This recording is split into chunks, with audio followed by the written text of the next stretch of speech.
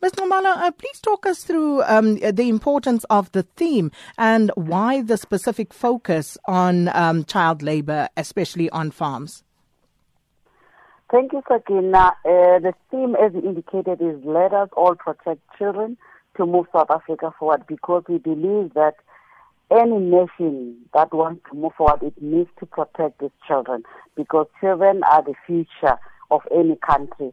So as a country, we said, let's this year focus on this theme. This theme, as much as it's for this week, but we want to take it forward for the whole year so that we conscientize South Africans to be able to protect our children. The reason why we're focusing on the farms, we realize that this is a neglected area. Then there are a lot of children who are really exposed to child labor, and they are living under extreme poverty, and also there are not enough resources in those areas to be able to ensure that our children are growing in an environment that will nurture them and ensure that they become leaders of tomorrow. Hence, we went to Brakspruit yesterday. It was very lovely. We even visited an ECD, which we also gave resources to in terms of your toys, in terms of other things that they need to use in that environment. Do we have rough estimates on the number of children that are working on farms? I really don't want to talk about numbers now. I don't have statistics, but we're working very closely with Department of Labor. Hence, in one of our forums where we meet on quarterly basis, they indicated the alarming rate, the growing rate of children who are used in the farms as laborers. Meanwhile, they are supposed to be really attending school and playing as children rather than working. Ms. Nxumalo, do you have examples of the nature that the nature of the jobs that children are exposed to and the risks involved?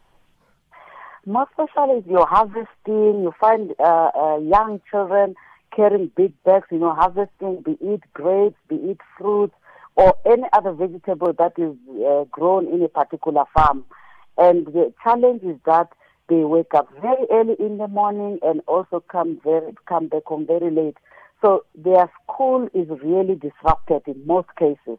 Although in some farms we were given information by labor that they work in the afternoon, but still a child needs time to play. A child needs time to write homework and be a child rather than be an adult who is working. And in most cases they are also exploited in terms of what they are paid for their job that they've done. Sometimes they're just given groceries, not necessarily money. So we think that we really need to fight the issue of child labor so that our children are protected. And we also have a challenge where we find that some of the children are coming from other countries, neighboring countries, where we're beginning to say, how do we then work with our neighboring countries to ensure that these children that are coming from those countries are taken back to the country so that they can attend school there. And aren't there age thresholds that are meant to actually protect children's rights in this regard? There are, Sakina. That is why we are worried. Any child below the age of 18, you are not supposed to work in terms of the Children's Act. So that is why we feel that we need to embark on a campaign that will sensitize parents and also communities, because it starts with parents.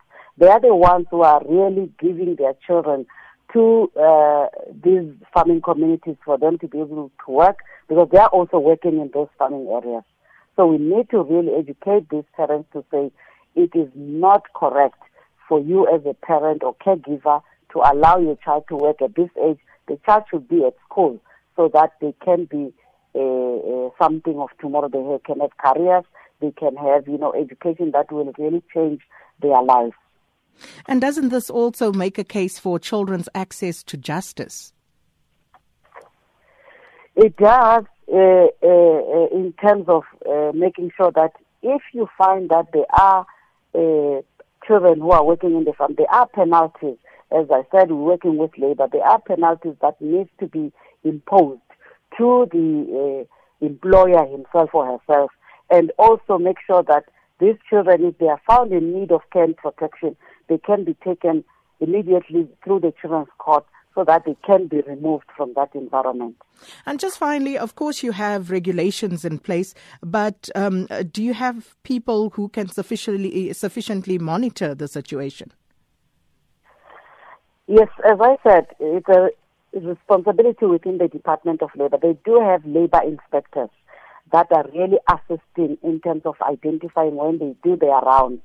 But we also spoke to them to say they need to increase visibility because they are also not having enough numbers to really visit on daily basis to make sure that they identify if there are children working in those areas.